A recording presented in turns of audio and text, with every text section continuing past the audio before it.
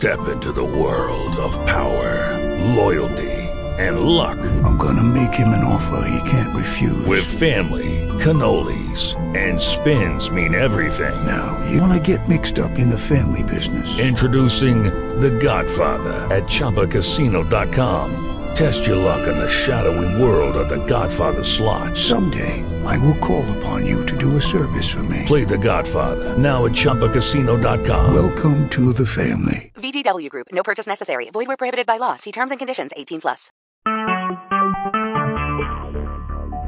Talk shoes. Recorded live. The views and opinions of Nation Talk are not necessarily the views of Talk Shoe, Jam Radio Productions, and its sponsors. This is Nation Talk. You're listening to the Jam Radio Network with Minister Kenneth Jenkins.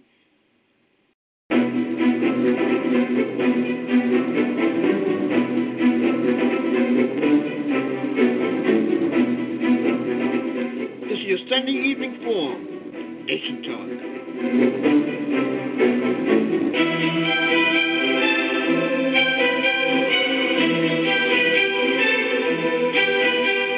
Nation Talk is a live public affairs and news program that deals with issues concerning you from the studios of Savannah, Georgia.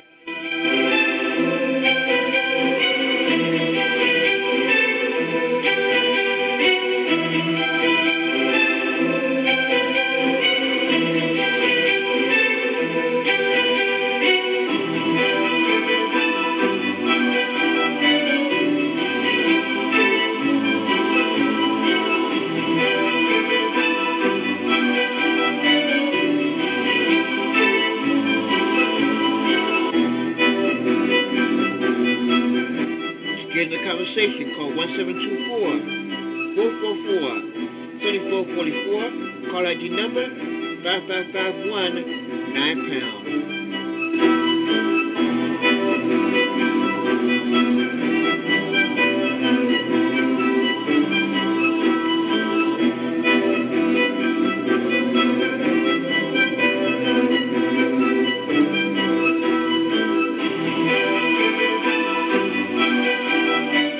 Your issues, your talk, Nation Talk. We'll return in a moment.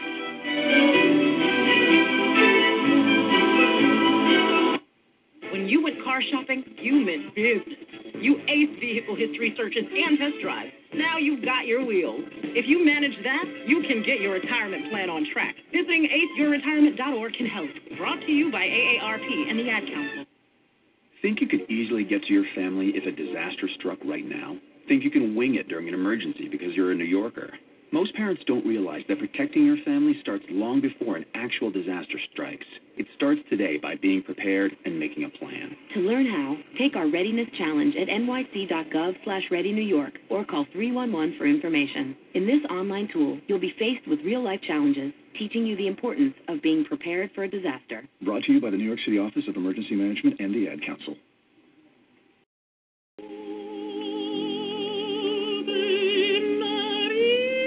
After hearing Marian Anderson perform in 1935, famous conductor Arturo Toscanini said, "Yours is a voice one hears once in 100 years." She was born in Philadelphia in 1897. She began singing in the church choir, entered a vocal contest, and took top prize. A performance with the New York Philharmonic. Anderson went to Europe and returned home a critical success.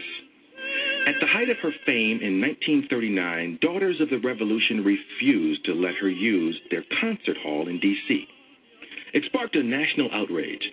First Lady Eleanor Roosevelt resigned from the group in protest and arranged instead for Anderson to sing at the Lincoln Memorial on Easter Sunday. 75,000 people turned out. Marian Anderson, the contralto of the century. What are the limitations while employing minors? Stay right there. Today's legal alert might just keep you out of trouble with the law. Here's attorney David Gibbs, Jr. of the Christian Law Association. A Christian school comprised of a K-12 academy and a 4-year college allows the college students to work on campus to help cover the cost of tuition. The students never receive cash, but they are given an earnings statement at the end of the school year. The school's financial administrator contacted the Christian Law Association for advice concerning how to handle the financial records of 14 and 15-year-old students who work for the school. One of our attorneys explained that the minors should be treated exactly the same as the college students. Our attorney then advised the administrator to remember that minors are limited by federal employment law to less than 18 hours of work per week when school is in session. That's attorney David Gibbs, Jr. of the Christian Law Association. And you can continue today's dialogue by exploring the resources waiting for you at our website, christianlaw.org.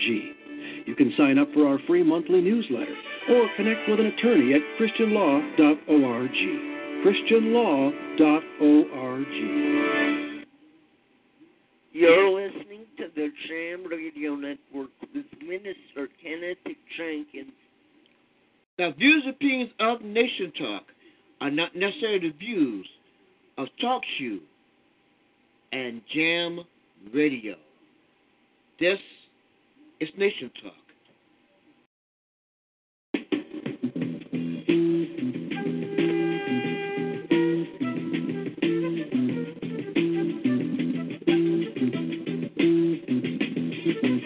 You will not be able to stay home, brother. You will not be able to plug in, turn on, and cop out. You will not be able to lose yourself on Skag and skip out for beer during commercials because the revolution will not be televised. The revolution will not be televised.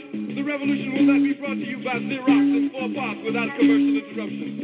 The revolution will not show you pictures of Nixon blowing a bugle and leading a charge by John Mitchell, General Abrams, and Spyro Agnew to eat hog maws confiscated from a Harlem sanctuary. The revolution will not be televised. The revolution will not be brought to you by the Schaefer Award Theater and will not star Natalie Woods and Steve McQueen or Bullwinkle and Julia. The revolution will not give your mouth sex appeal. The revolution will not get rid of the nub. The revolution will not make you look 5 pounds thinner because the revolution will not be televised. Good evening and welcome to Nation Talk. Yes, the revolution will not be televised. Not even here on Talk Shoe and Nation Talk. But we will bring you our spin on public affairs and news as we do every Sunday for the last 8 years. Tonight, Negro history stolen and strayed. That's what we're going to be talking about in our first hour.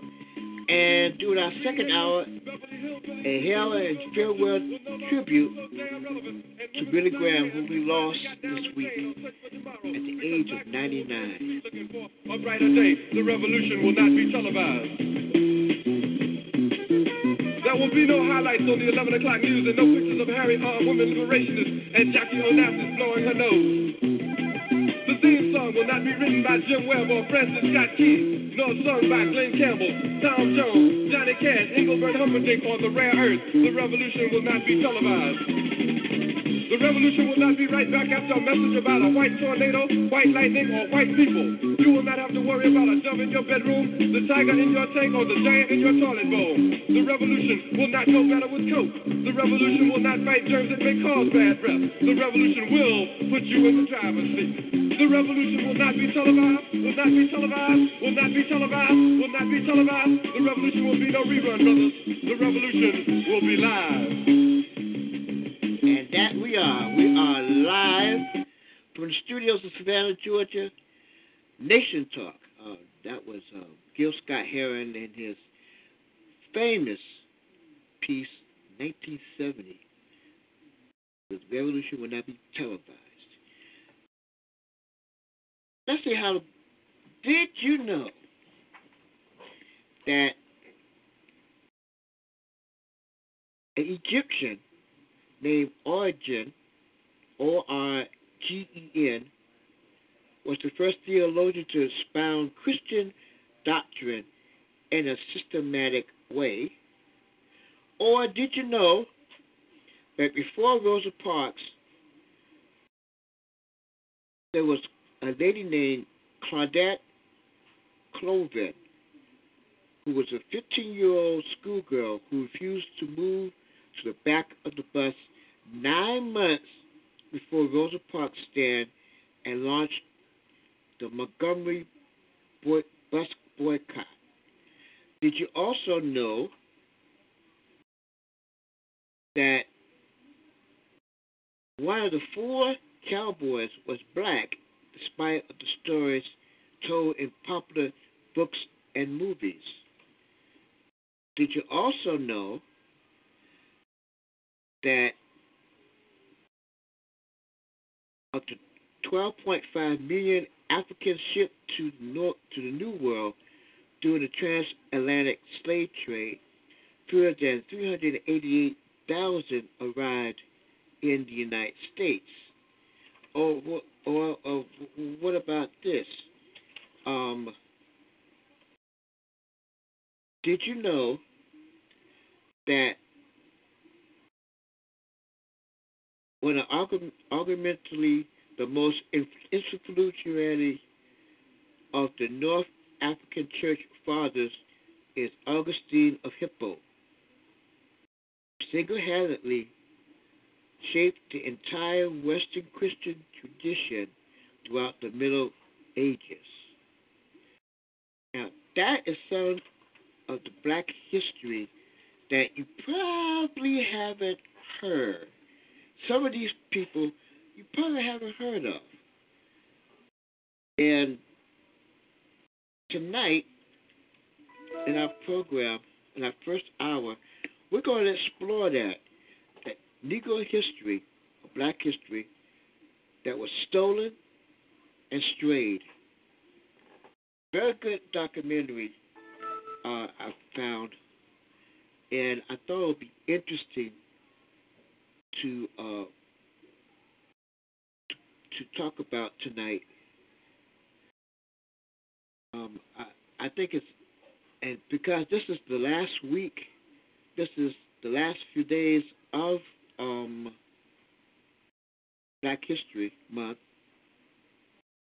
I thought it wouldn't be robbery to have this on. This documentary was about the Black History formed the era of the 60s.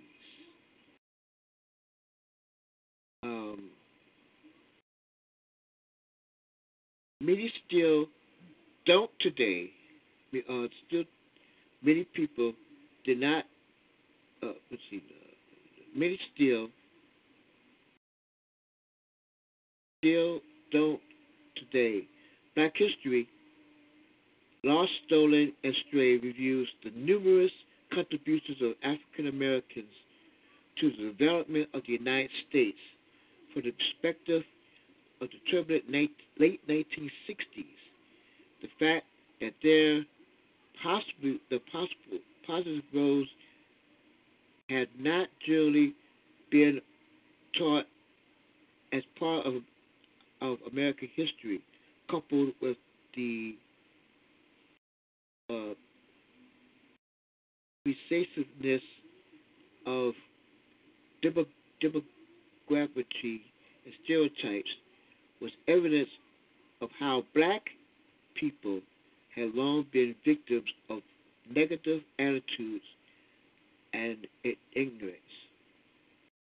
Viewing the film today offers students and adults an opportunity to explore their own perspectives, examine how things have changed in their lives and those of their parents, as well as how troubling stereotypes still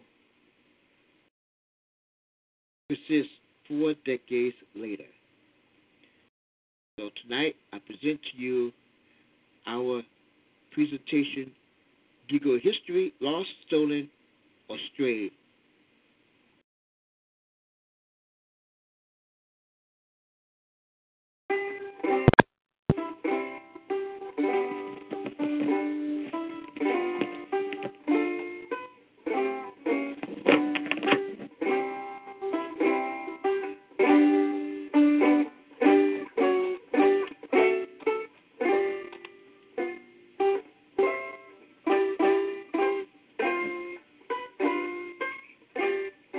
Black America. Black history, lost, stolen, or strayed.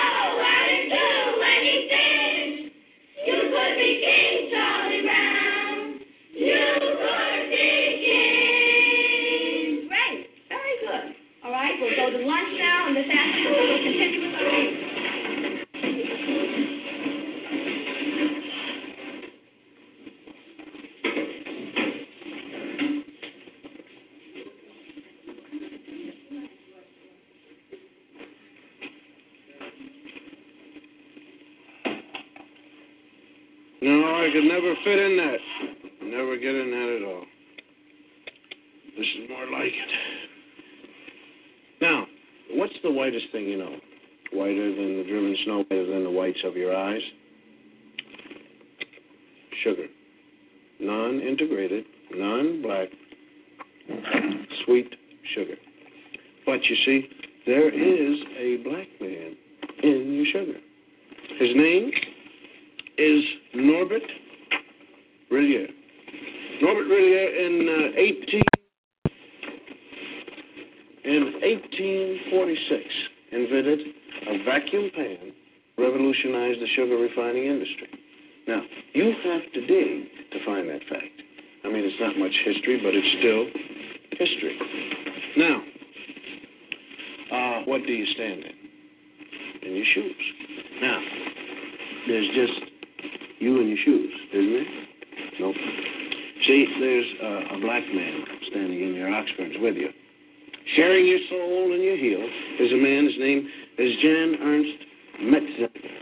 And in 1863, this is drawing by the kids, Metzelger invented the machine that made mass-produced shoes possible. Now, you have to dig around for that fact, too. And again, it's not much history, but it's history.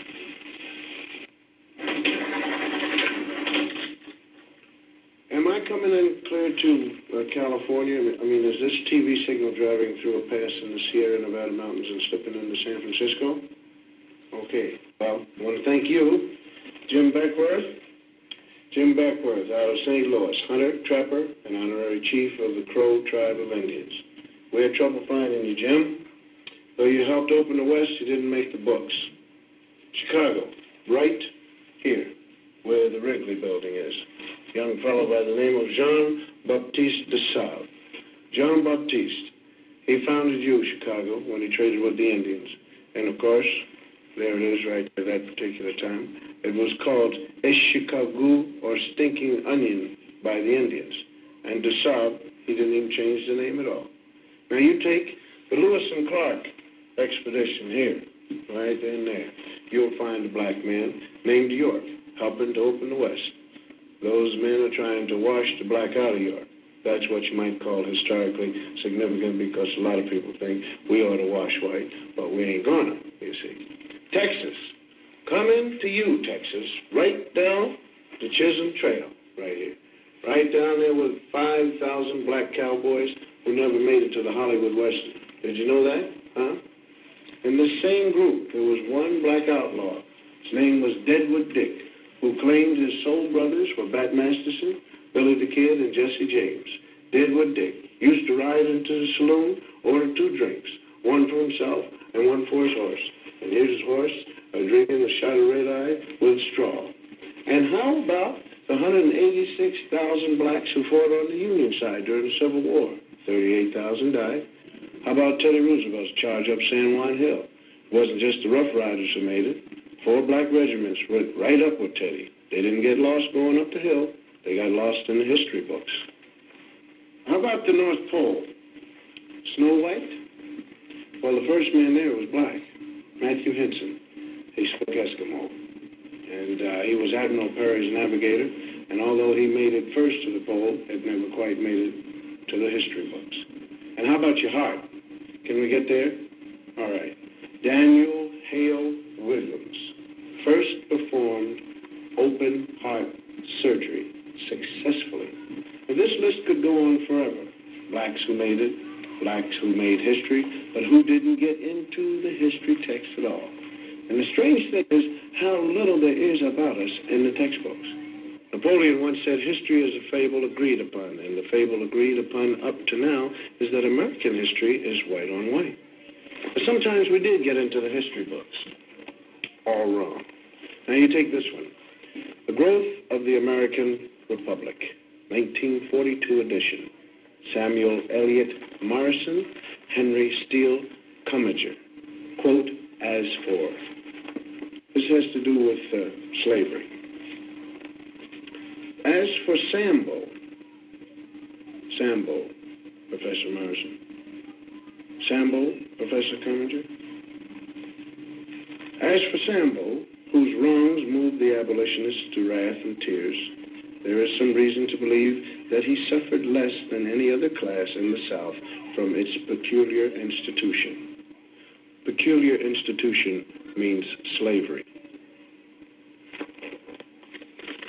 Although brought to America by force, the incurably optimistic Negro soon became attached to the country and devoted to his white folks.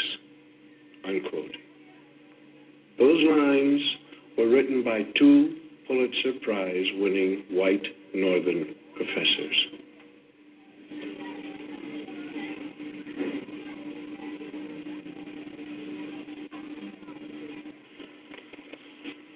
Slavery. That's the place everybody likes to start Negro history. You have ignorant black men being brought over from Africa in chains. Terrible thing, slavery. But this way slavery is taught, it sort of takes the sting out of it. Because the way it's usually taught, people think that we Afro-Americans started with nothing but little grass skirts like the cats in the Tarzan movies. And though America gave us slavery, America kindly gave us religion and a lick or two of education. And when we get more jobs and more education, up from slavery.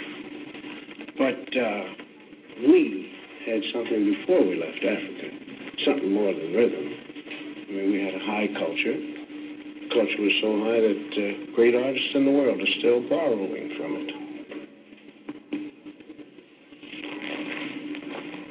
Now, here's a sculpture by an unknown African artist. And here's what Paul Klee took from him.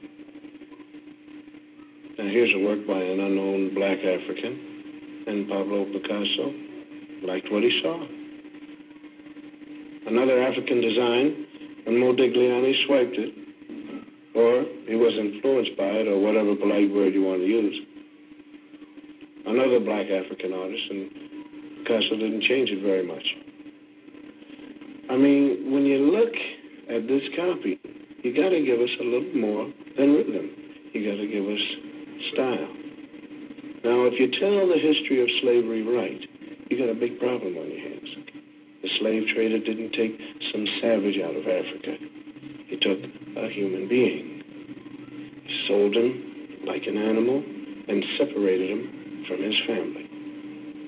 America invented the cruelest slavery in the history of the world because it broke up black families. And after slavery was over, America kept breaking up the black man's family. And that's some awful history to teach. Now, if you want to look history right straight in the eye, you're going to get a black eye. Because it isn't important whether a few black heroes got lost or stolen or strayed in America's history textbooks. What's important is why they got left out. Now, this country has got a psychological history. There was a master race, there was a slave race. And though there isn't any political slavery anymore, those same old attitudes have hung around. I mean, the burning part of burn, baby, burn is right here in this classroom. We want to thank Mrs. Lovely Billups and the whole gang here at 4th grade for the brilliant and intelligent artwork that they've done here to make this whole broadcast sing. I want you guys to keep pretending that I'm not here. You're doing a great job, and just keep on drawing and reading and writing and doing what you have to do, because I'm going to talk about some other kids. Not you, Mary, John, and Bob. These are kids from other schools. And did you know in some states it used to be against the law to teach blacks to read or write? Nowadays we're getting these integrated schoolrooms, and most people think that if we get enough teaching and enough jobs, everything is going to take care of itself. But there is a scar of history running right through kids as young as these. It tears you up if you know how to look at drawings kids make, because kids shouldn't know much about history and anything about discrimination. I mean, nobody hates little black kids, but why do some of them cause so much trouble? And if you ask black and white children to draw themselves, or trees, or houses, some strange things happen. We asked some ordinary white kids from ordinary families to make some drawings for us. Like, well, let's call him John. John's white, and we asked him to draw himself. This is John. This is his house, and this is his tree. Then we asked a black kid, let's call him Ralph, to do the same thing. This is Ralph's drawing of himself. This is his tree. Now, why should two kids of the same age draw so differently? Enter the expert. This is Dr. Emmanuel Hammer, psychiatrist specializing in children's therapy. Let me illustrate it for you. Let's take these drawings. No matter what a child draws, he's really picturing himself. Ask a secure child to draw a tree, and he's likely to draw a bountiful, spreading tree. A black child drew this tree, cut off in its growth, stark, bare, ungratified. It works the same way with drawings of people. Normal children, average drawings. The mood is happy, the child feels capable, the drawings are complete, and the arms are developed to emphasize strength. These children were old enough to draw complete figures. The significant fact is what they left out: arms, hands. A child may sense that a situation in life is so powerless that he himself is equivalent to an armless man. My own study reveals that armless people appear 3 times more frequently in the drawings by black children than those by white. The faceless beings suggest that these youngsters not only feel themselves to be less than they might be, they don't even feel themselves to be. The black child who is forced to live in a hostile world may disappear in self-defense. He drifts through life feeling like a shadow. He stops caring, and he stops trying. A child who has this on his mind cannot be a child. A child who has this on his mind could want to burn down cities when he gets older. Whole confusion was summed up by a black 9-year-old in these 2 paintings. This is a 9-year-old boy draws a white man, Robin Hood maybe. And this is how the same boy draws himself. And this is the consequence of deformed history. Linda, close the curtains. Brian, lower the screen. Bonnie, lights, please. In the past 50 years, 33,000 feature films have been made in the United States, and about 6,000 of them have had parts for black actors. For the most part, the black portraits have been drawn by white writers, white producers, and white directors for a white audience. Most black parts were the way white Americans wanted them to be. The black male was consistently shown as nobody, nothing. He had no qualities that could be admired by any man, or more particularly, any woman. When the sun goes down, the tide goes down, the dark gather round and they all begin to shout, hey, hey, Uncle Doug is free. White people didn't like to think much about them, sort of like a relative you got in a rest home. The happy darkies, dancing and singing was all they wanted to hear about. Being good Christians, the whites out front liked to think the blacks out back were kind of happy.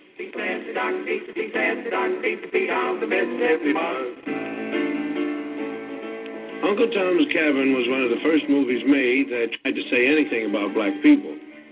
Uncle Tom was changed a little each time it was put on the stage, and all the parts were played by white actors, and by the time they made a movie of it in 1903, Uncle Tom was just the white man's idea of a good nigger. You might say he was what H. Rap Brown ate. They made this picture 5 times. By the time they finished with it, Mickey Rooney could have played Uncle Tom.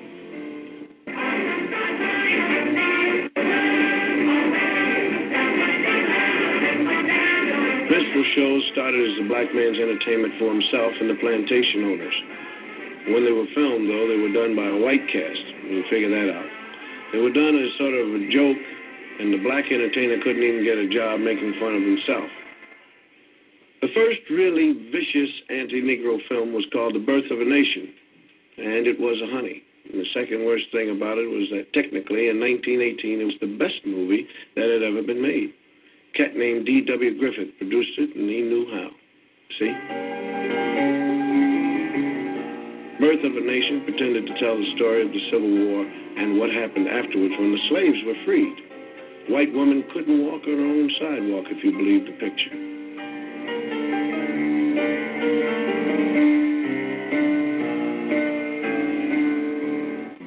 In the South, Negroes got the right to vote, and the movie showed black vote collectors refusing to accept white votes, and black people sneaking in extra votes. And if these black bad guys don't look very bad to you, it's probably because they were white actors wearing burnt cork. Negro legislators took over in the South, and in the film they were made to look like apes. And this was the movie version of how it looked in the Southern state legislature. They drank whiskey, they ate chicken with their hands in the State House, and they put their feet up on the table with the shoes off. And of course they passed all sorts of crazy laws according to the film, like anybody could marry anybody they wanted to. It was obvious to anyone who saw this picture that Negroes weren't fit to govern themselves or anyone else because they really weren't people. This film is 50 years old, and it may look silly and out of date now, but it didn't look silly when it was made seen. Several million Americans who saw it were propagandized to believe that this is the way things would be if they weren't careful. So they've been pretty careful. Colonel Cameron, a former officer in the Confederate Army, is all upset over the way Northerners and the freed slaves are changing his South, taking a mint julep right out of his mouth. So he takes a walk one day while he's worrying about it, and he sees two white kids playing, and then four black kids come along. Being hardly human and naturally afraid of ghosts, the black kids run. Colonel Cameron sees the whole scene, gets his great idea, and with this, that great white all-American organization, the KKK, was born. The cavalry and the bedsheet has come to the rescue. The South is saved. In this picture, the Ku Klux Klan was the good boy who saved the South. Most Hollywood films, though, even the early ones, weren't really nasty. Nobody was sitting around saying, hey, let's take care of the niggers. What producers were doing was making money. And to make money, they made pictures that white ticket buyers would enjoy. They showed Negroes the way most Americans like to think of them. To blame Hollywood is like throwing a rock at the mirror because you don't like what you see in it. Burt Williams was one of the great vaudeville performers. He couldn't get parts in white pictures, so he made a lot of short comedies. He played the part most Americans consider typical Negro. He wasn't bad, really, just lazy, stupid, and happy the way he was. And his feet hurt. He was afraid of most everything. And when he was scared, he shook and his teeth chattered. Unlike a scared white man, the black man's eyes could pop out of his head. And when he was scared, he was so scared he couldn't talk. And he was also so scared he couldn't run.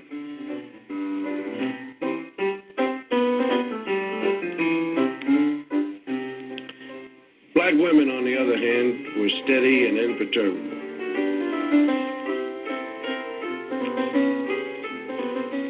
They stood like a rock on the face of things that scared black men.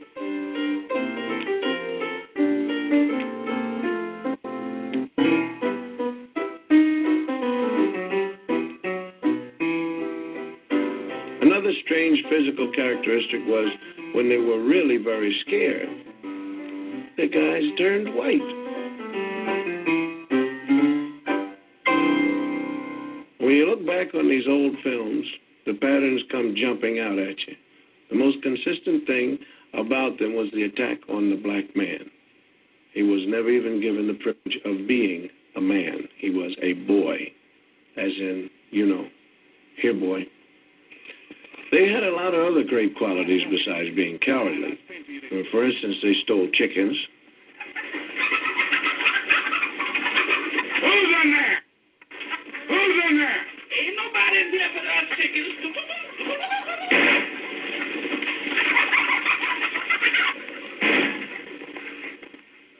They shot craps. Dice, your papa talking to you now, Dice. Come on. Just hit them one more time.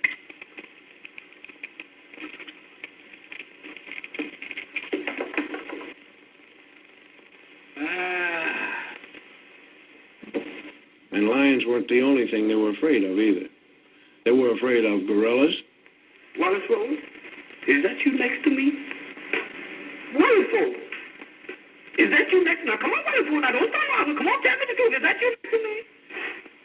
Wonderful. Please say yes, that's you.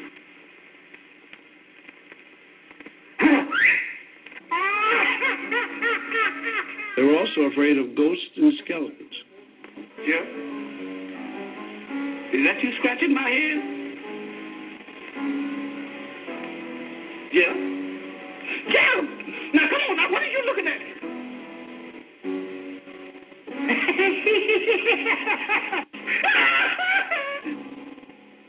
What's your hurry, Buzz? Even when they were little boys, they had these characteristics. Farida in our gang was the boy.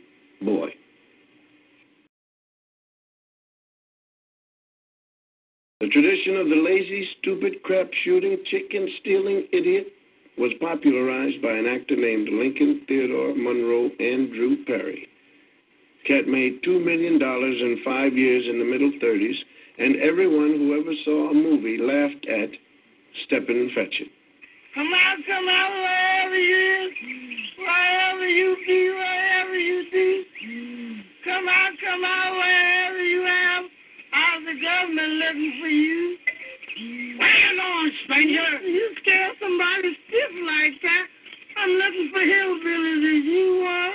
I ain't saying I am, I ain't saying I ain't. Well, that's close enough for me, because I'm tired of walking myself. The government told me I got to bring in a hillbilly, so you come go with me to Washington. I ain't a-going. That's the color of another horse. So I tell you, you don't go for me. We go for the Navy. No! I go for the Navy. I tell you, go for the Army. No, I won't go for the Army. No, I won't go for the... It's too bad he was as good at it as he was. The character he played was planted in a lot of people's head, and they remember it the rest of their lives as clear as an auto accident. What's that? Are you an Indian? Yes, I'm Indian. Man, you don't know.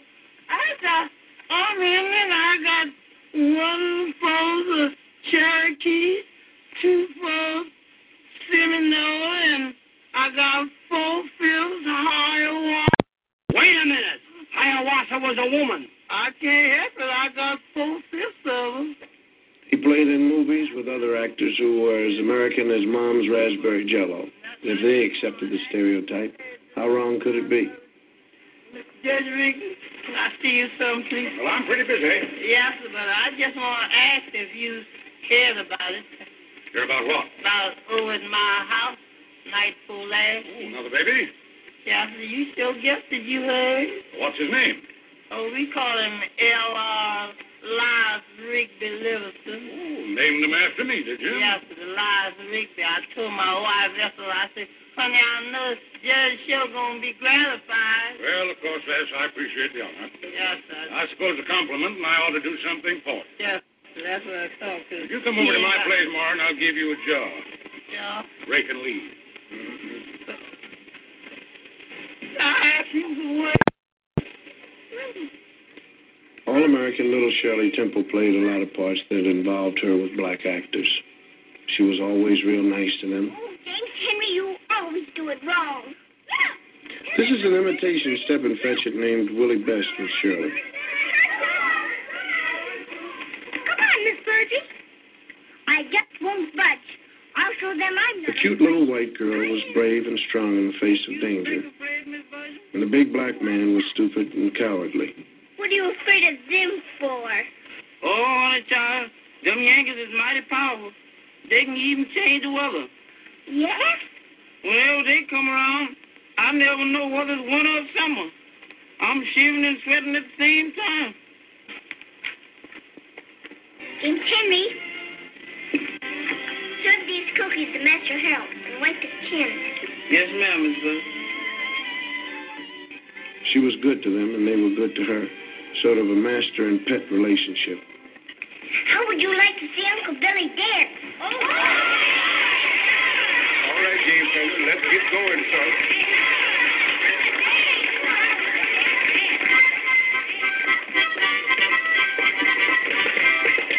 This is Bill Bojangles Robinson, one of the great ones. But if he wanted to work and dance, he had to come into a picture through the servants' entrance.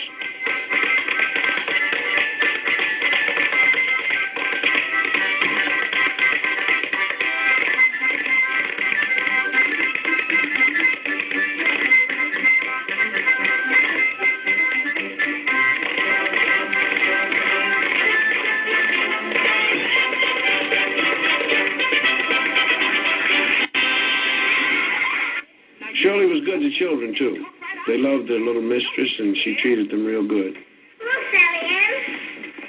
Just like they were equals. Go on now, Sally Ann.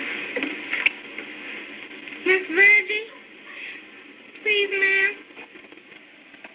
We all done come here to wish him many happy returns. That's it. Many happy returns of the day. And we all done made you $1. Here it is. Miss Virgie, there was more I had to say, but I just got it. You said everything, Sally Ann. Don't you worry. This is the very nicest present I got. Thank you ever so much. Yes, indeed, Phyllis. It was very thoughtful and sweet. Come now, dear. I'll see you later. And I'll save you some cake. We'll be waiting. I suppose it would have surprised a lot of Hollywood writers and producers to know a scene like that could actually make a lot of people, mostly black, sick to their stomach. This is a lot of fun, isn't it? The newsreels that were shown along with feature films knew a good thing when they saw one. They helped keep all the blacks in their place. Nobody black ever did anything very newsy in a newsreel.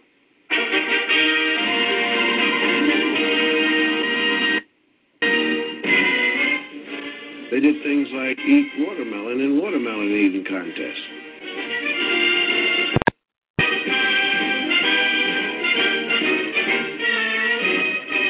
Then another favorite for the newsreel cameraman was to film people throwing things at them. Good sport. Some college football publicity man decided this was a good idea. And there were a lot of very funny golf pictures. If you weren't black, they were funny, I guess.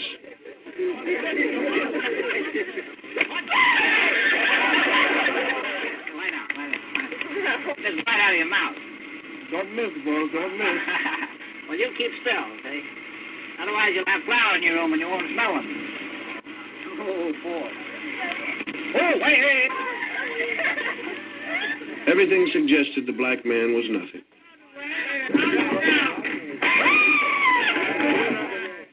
Hollywood adopted a sort of British attitude toward black natives of other countries. They were always sneaking around the bushes, carrying stuff on their head. White men weren't supposed to get caught sweating. Ann Harding played a scene in a picture called Prestige, and stated the colonial attitude. Don't let it break, Andre. Take to him your wrist for a wedding gift. The prestige of the white man. That means everything you stand for, and it is the only weapon you two will have. Prestige. But it is enough to preserve you. Yes, sir. And I'll try to remember it. If you'll kiss me. Even though most non-white natives of any place were savages in films, it often pleased white producers to endow a few chosen blacks with the virtue of great loyalty to him, the white man. Here's one defending Ann Harding to the death. There was always one loyal and true black man who would do anything for his master.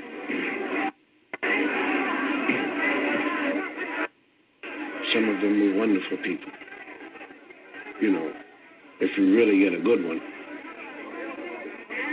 Mostly, though, Negroes were not heroes. They were bit part servants, railroad porters. Watch your step, sir. Now, this is your destination, folks. They made very good chauffeurs. Looked good in their caps. Good morning, Colonel, sir. And they were great at serving all kinds of drinks.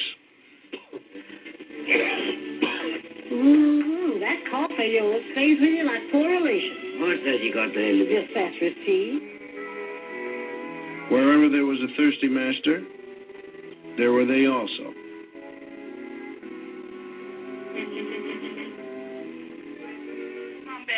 Play it in Jemima. Will you have enough? I don't know if I can stretch one small chicken, but as long as the water's running, we'll have soup enough. Fluffy, will you take Kay upstairs, wash all that goo off her face, and give her a good... And one question they never answered. When the Negro woman was taking care of the white woman's kids, who was taking care of hers? They did all kinds of odd jobs around the picture, like walking horses. When they weren't walking the horses, they were out back playing craps, of course. Recreation. They met people at the station before their masters. Is you folks, We come all the way from Ireland. Mr. Milford's expecting us. Mr. Milford. Yes'm, you is which I'm looking for. I'm Mr. Milford's boy. His boy, you say? Yes, sir. Murphy's the name, sir. Did you say Murphy? Yes, Mrs. Murphy. They calls me Walking Murphy. Walking Murphy? Yes, sir. Most of us Murphys down here just sit. I walk. They make wonderful servants, all kinds in pictures. Dumb but loyal. Yes. Now, isn't it a beautiful night? I just love parties, don't you? I beg your pardon? Thank you kindly. Yes? Hello? Oh, this is Bergen, is it?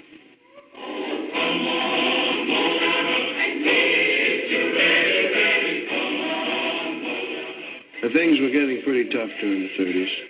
The good thing for a lot of black actors was that they made a movie called The Green Pastures with, like they say, a cast of thousands. It gave a lot of people work, but it had all the old stereotyped characters. It was clever and funny and all black. But it was a white man's picture. Henry, you sure got the prettiest wings. Oh, they just my old one. Cigar, gentlemen, cigar. Just have yourself.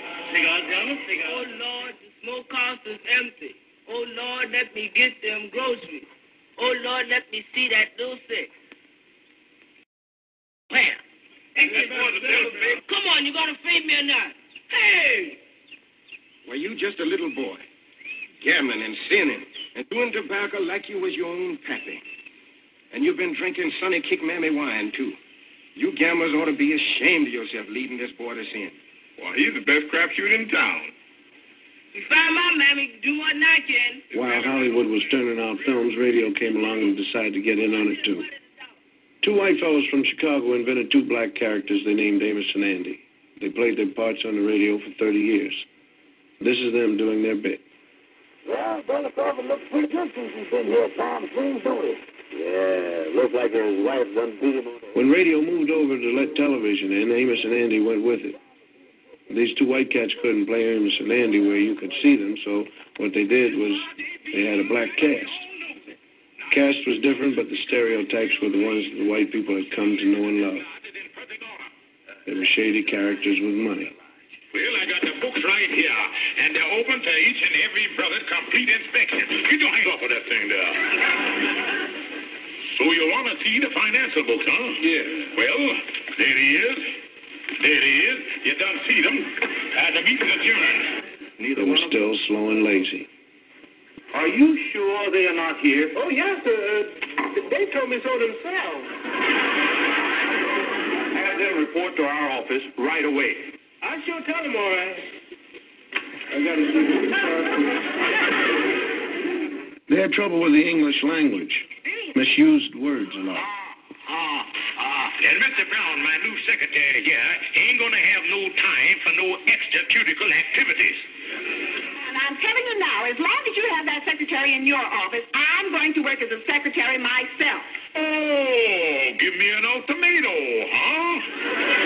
I'm putting my foot down. They had trouble with women. And it was always the women who were dominant. Come on, Herman. Mostly black actors aren't playing the old stereotypes anymore. There are people who say they're playing a new stereotype. Sidney Poitier is always helping some little old ladies across the street, whether they want to go or not. The black people in this country got a bum deal for a long while, and it won't hurt much if we see a little of that now and then. Stanley Kramer has let us use some scenes from Guess Who's Coming to Dinner. You look at these and remember Birth of a Nation. This is the opening scene when Catherine Hutton is bringing Sidney home for the first time. This is Dr. Prentice. John, Miss Matilda Binks. Pleased to meet you, Miss Banks. I've certainly heard a great deal about you. Katharine Hepburn and Spencer Tracy are the girl's parents. God, he's right. She's 23 years old, and the way she is just exactly the way we brought her up to be. We answered her questions. She listened to our answers. We told her it was wrong to believe that the white people were somehow essentially superior to the black people, or the brown or the red or the yellow ones, for that matter. People who thought that way were wrong to think that way. Sometimes hateful, usually stupid, but always, always wrong. That's what we said. And when we said it, we did not add, but don't ever fall in love with a colored man. Sidney tells it like it is to his old man. You and your whole lousy generation believe the way it was for you is the way it's got to be. And not until your whole generation has lain down and died will the dead weight of you be off our backs. You understand? You've got to get off my back.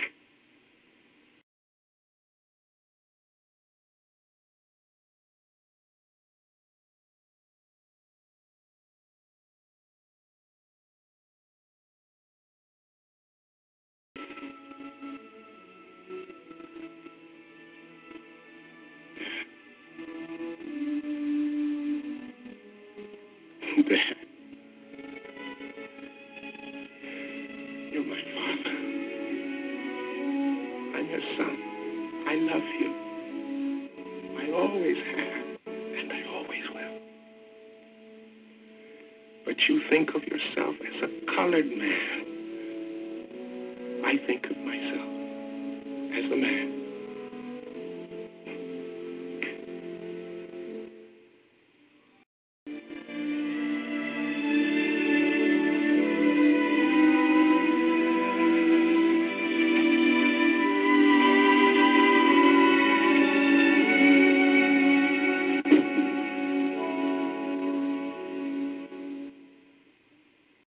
By the time the world of movies and the world of education get into the streets of black America, some strange things happen. Because what history and the movies have told the black man is that he's nobody unless he joins the white world.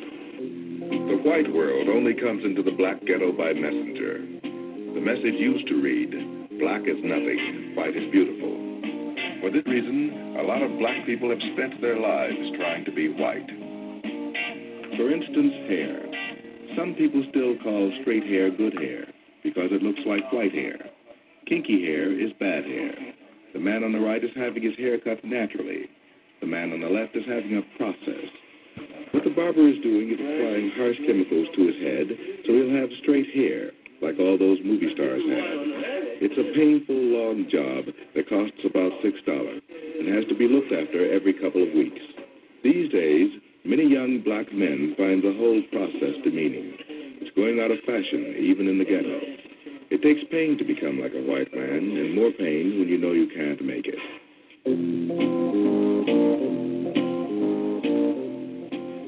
For a while, it seemed to the black community that the way to escape was to get as rich as possible and look as white as possible. And And as affluence came to some black people, all the lessons of history and all the lessons of the movie seemed to be succeed on the white man's terms. So, the middle-class Negro took the white man's dreams and tried to make them his. Today, many middle-class Negroes have the education and the money to provide themselves with all the white man's dreams but one: universal social acceptability.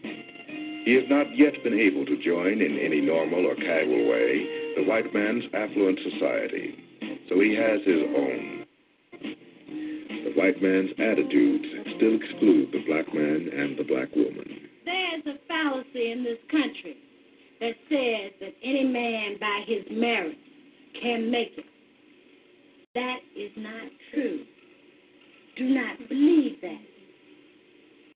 It is not true. Because any man in this society cannot make it. That's where the whole fallacy is. The white man keeps saying to you, if you just stop being black, if you just stop shooting your people on Saturday night, just stop talking Negro dialect, if you clean yourself up, get yourself a job, you're going to make it in this society. It's not true. I know for myself, I have a master's degree in social work, and I know that people won't accept me.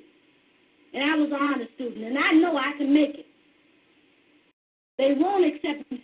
They don't discriminate against me because I'm a Christian. They're discriminating against me because I'm black. The message down here is coming in stronger. It's be yourself, be black. The new generation of black young Americans is asserting itself in a new and possibly disturbing way. Many black Americans are giving up on American society. If you can't wash white, even if you have the money, if you can't wash white because you're basically black, what you do is react, sometimes radically. Here is a measure of the reaction to white is beautiful. This is a storefront school in Philadelphia.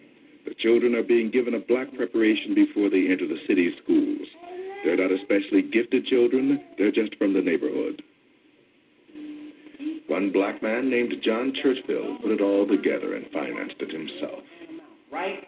You understand that? Yes. All right. A number is the concept of quantity or an amount. That is wrong. No. A number is the concept of quantity or an amount. That is dead wrong. He's not only teaching new math to children whose ages range from 17 months to 5 years, he's decided to give them the emotional armor they need to protect themselves against the education they're sure to receive when they start kindergarten. Anybody tells you something wrong, are you going to do it? No! All right. What do you want, Jan? I want freedom. When do you want it?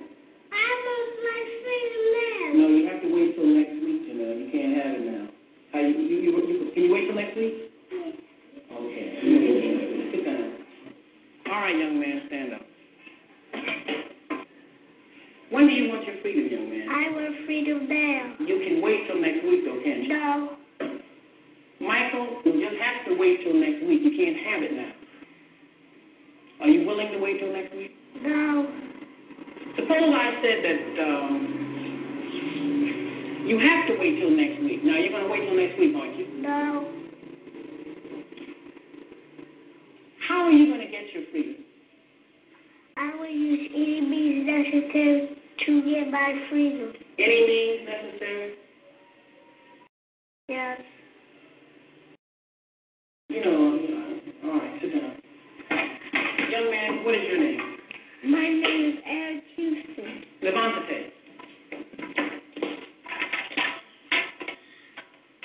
What is your nationality? My nationality is Afro-American. What is freedom? Freedom is black power. What is black power? Black power is... Do you know what black power is? No. Well, then you should never make any statements if you don't know what they mean. I'm sorry, I don't know. All right. How old are you, young man? I am 4 years old. You're not 4, Eric. Now, you tell me your right age. How old are you? How old are you? I am 4 years old. Are you sure you're 4? Yes. You're going to let me turn you around and tell you you're some other age? You're 6 years old, Eric. No. I can't hear you, Eric. No. Are you being frightened by me? No. I'm a teacher. I said you're 6. I am 4 years old. All right, then. You stand up for it, then. You shouldn't be weak. You stand up and say it. You ought to scream it in my face if I try to tell you different, right? Yes. Have a seat. Stand up, young man. Are you a Negro, Travis? No. Are you a flunky, Travis? No. What are you? I am black and beautiful. And what else are you? Are you a boy? No. What are you? I'm a man. What kind of man? Black and beautiful man. Well, what kind? Are you an old man or a young man? Young man. Very good. Very good. Are you going to let somebody just make you a boy? No. All right. Suppose I tell you something wrong, Travis. Are you going to do it? Yes. You're going to do something if I tell you when it's wrong? No. Have a seat, young man. Eric, you're going to be reasonable, aren't you? No. Come here. Here you are. Fine young man, right? Yes. Are you going to be scared of me? No. Are you going to be scared of some president of the United States? No. Some mayor? No. Some policeman? No. All right. You're a Negro. Yes! You're a Negro, Eric. No. Somebody pass me my stick. I said you're a Negro, boy. No. You're getting mighty soft. You're a Negro. No. Very good. All right, sit down. You, young man, you come here.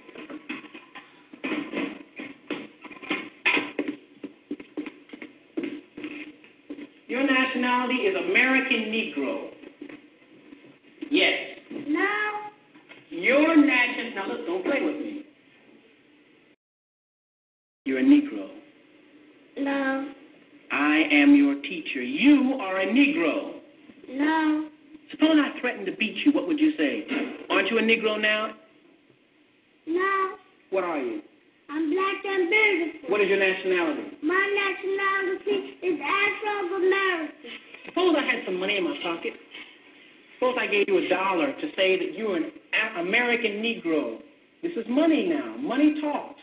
Money talks. This $1, and if you don't say it, you don't get it. You're an American Negro, aren't you? No. You won't have any money. You know you need money, don't you? Yeah. You need money to live, don't you? Yeah. All right. All you have to say, Leon, is that you're an American Negro. Aren't you an American Negro? Are you an American Negro? No. What are you? I'm black and beautiful. What's your nationality? My nationality is Afro-American. Very good, man. Keep it up. Go sit down. You had to think about that a minute, didn't you? Yeah. All right. All right, everybody. What is your nationality? My nationality is Afro-American. Good. All right. What I did is what people are going to do to you in different ways when you get out of the school. They're not going to just come right up to you and give you $1 or say, if you say that you're an if you say you're an American Negro, I'll give you $1. But they're going to be very nice to you, some of them, and they're going to try to, get you not to love black people. They're going to try to get you to, be something other than you are. They're going to try to make it seem as though you're different from the masses of black people. And they want you to go away. They'll say, I'll give you special things if you just come along with me and do what I say. But you must reject that. Now, you know what that means? That means you're not going to have the money you'd like to have. And money is not important. We need money. We have to buy things with it. But money is not the thing that we're living for. The only thing that makes a person worth living is being a man and being a woman, being strong in character, being straight, telling the truth, and living in the truth and doing the right thing. You understand that? So no matter what happens, I want you all to always tell the what? You may not get the marks you're supposed to get in school. You may be doing the work, but because the teacher doesn't like your attitude, and she'll always tell you, I don't like your attitude. Because you're independent, but you're not going to school for grades. You're going for what? one right. And what kind of people is everybody in this room going to be? Tell me the kind of people you're going to be. Black and blue. What else? You're already there. What are you going to be? You're going to be stupid? No. What are you going to be? Excellent. You're going to be excellent. And what else? Yes, ma'am. Strong. And strong. And what else? And good. And good. And what else? And genius. And a genius. And what else? I'm looking for another word. All of you are geniuses right now, and you'll be better than that. What else? I'm looking for a word that begins with a B. Brilliant. Brilliant. And brilliant really means to shine. And all of you will shine. All of you are really going to be brilliant. Good enough. All right. How does everybody feel now? You ready to get ready for lunch? Who's hungry? Well, it's kind of like brainwashing. Or is it? I mean, can you blame us for overcompensating? I mean, when you take the way black history got lost, stolen, or strayed, when you think about the kids drawing themselves without faces, and when you remember the fine actors who had to play baboons to make a buck, I guess you got to give us a sin of pride. Pride. Hubris in the original Greek. It's 300 years we've been in this American melting pot, and we haven't been able to melt in yet. And that's a long wait. Listen, we've been trying all kinds of parts to make the American scene. We've been trying to play it straight and white, but it's been just bit parts. Now, from now on, we're going to play it black and American, because we're proud of both. Hubris. I'm Bill Cosby, and you take care of yourself.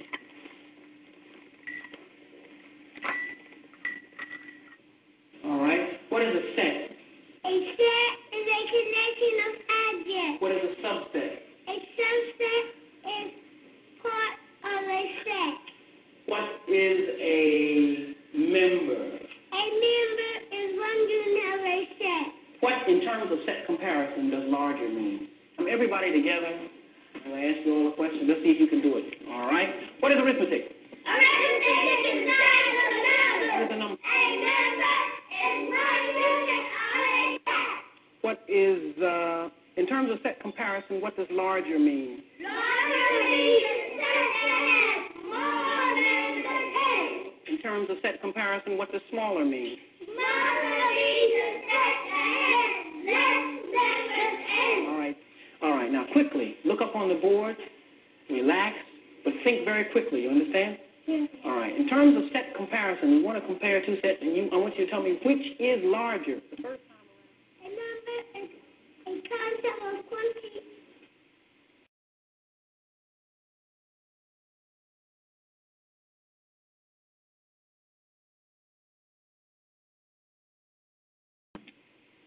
You're listening to the Jam Radio Network with Minister Kenneth Jenkins. When you went car shopping, you meant business. You aced vehicle history searches and test drives. Now you've got your wheels. If you manage that, you can get your retirement plan on track. Visiting aceyourretirement.org can help. Brought to you by AARP and the Ad Council.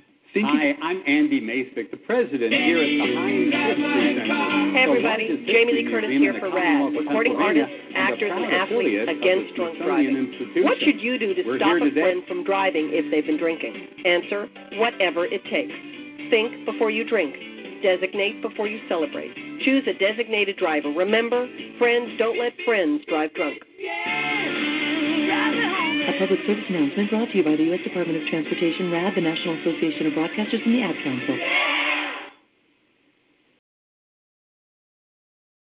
Hey, there's my son. You've been in your room all morning. Hey, Dad. Matt, what's wrong with your voice? There is nothing wrong with my voice. Oh, well, it's just sort of. I have been playing my video games and electronic games for so many hours. Uh-huh. Well, it sounds like it might be time for you to take a break, or... Hello, Dad. Susan? I have been watching TV and text messaging all morning. Yay, electronics. Yay. Guys, I think it's about time to get in the car and take a little trip. Maybe see some trees, some green things. What are these green things you speak of? This weekend, unplug. Take your family to the forest. There's nothing in the world like experiencing nature firsthand. Trees, paths, bluebirds, streams. Getting closer to nature can get you closer to your family.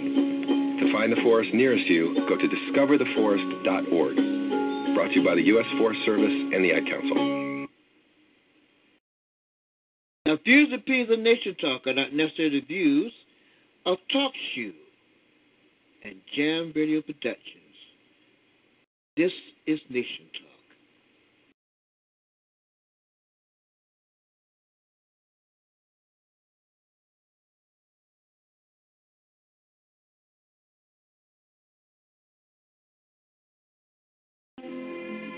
The cosmopolitan hub of East Africa is Nairobi, Kenya, on the main highway from Cairo to the Cape, a strategic area not only for Africans, but for the world. Nairobi was chosen as the central point for preparation prior to the Kenya campaign. At a meeting specially held for missionaries and ministers, men and women came from all across East Africa.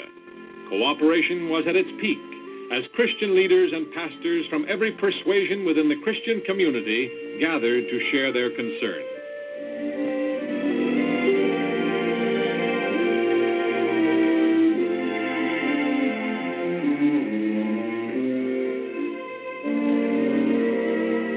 Billy Graham looked into the faces of his co-workers in the kingdom. He saw the dedicated men and women who had gone before him across rivers and into villages, to the cities and the jungles of Africa, spending years of their lives in patient sowing of the seed, sowing where he had come to reap. The Nairobi Crusade was launched with a fresh sense of urgency in a consolidated effort to bring in the harvest that they who had sown and they who would reap might rejoice together. You need to have your sins forgiven. You want the peace and the joy that he can bring.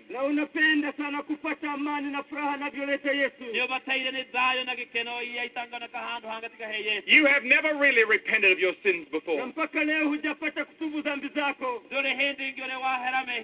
You have not received him. I know that you have listened through much difficulty through true translation.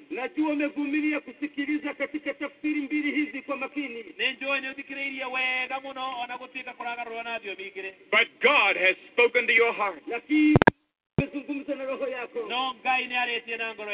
There are many people today that need to come and say yes to Christ.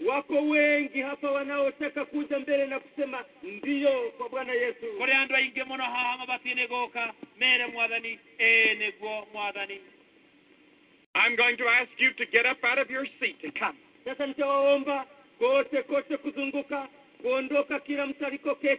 Akaja mbele huku anayemtaka kumpokea Bwana Yesu.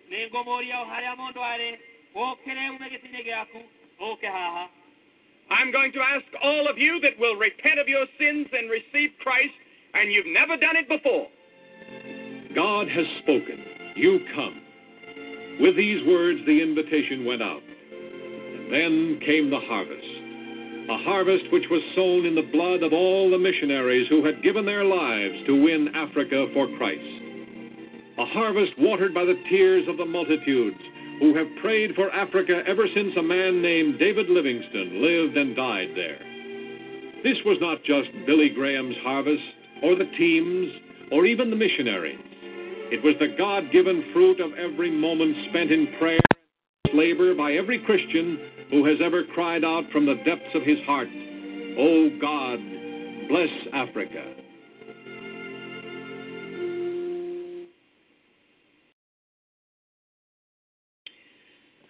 You're listening to Nation Talk. Welcome to our second hour. We are doing a hail and farewell tribute to one of the greatest evangelists since Paul the Apostle, Reverend Billy Graham.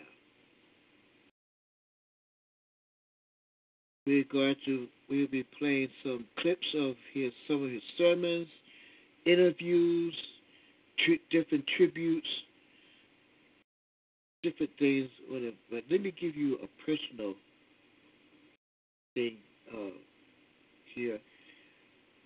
I remember years ago when I first saw Billy Graham on television.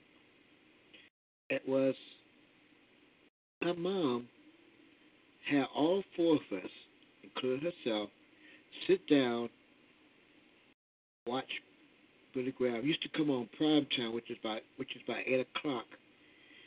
He'll stay on an hour. He'll stay on an hour. He'll stay on from 8 to 9. After 9:00, we're just off to bed. He has been an influence on me as a minister.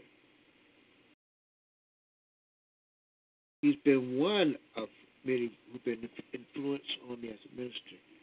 First was my great-grandfather, my grandmother, my great-grandfather, A.L. Thomas, my grandmother, Blanche Jenkins, and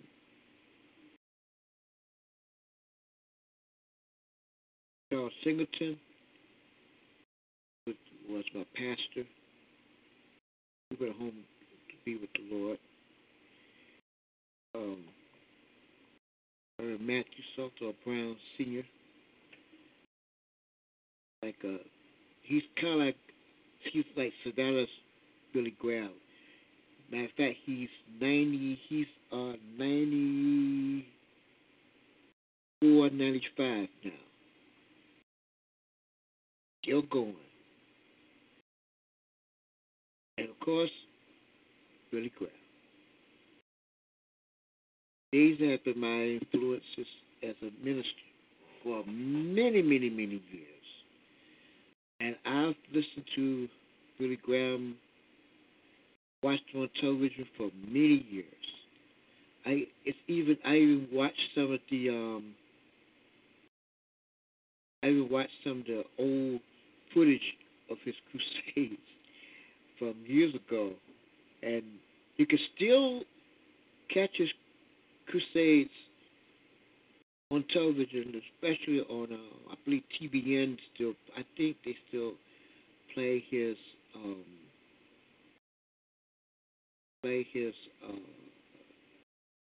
sermons on there.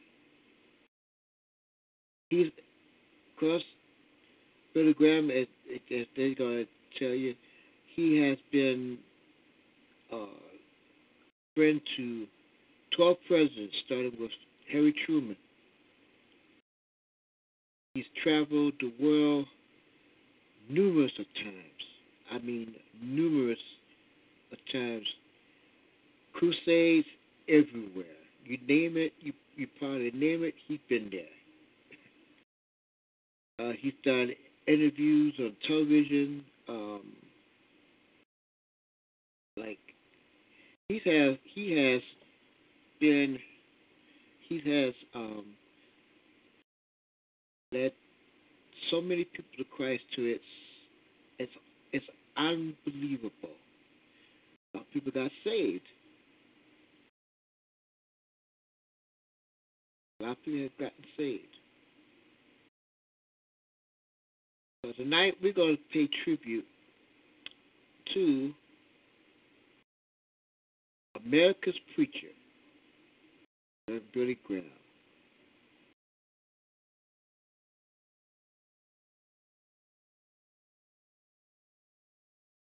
Picture of our next guest, the Reverend Billy Graham. Reverend Graham is the author of an extraordinary new book, a book that someone might question putting in the title, Facing Death and the Life After. There is its cover, done in black with gold and white lettering. It is published by Word Books. Before we talk about this book and the title, they're going to have an extraordinary thing at this Super Bowl. Both teams are going to get together for a prayer. That's right. That's a marvelous thing. I know Dan Reeves of the Broncos very well, and I know Joe Gibbs very well. In fact, I called Joe Gibbs this afternoon and talked to his wife and told him that I'd be praying for them while they have prayer, because there's been some critical comments made of it, but I think it's great. Together, right?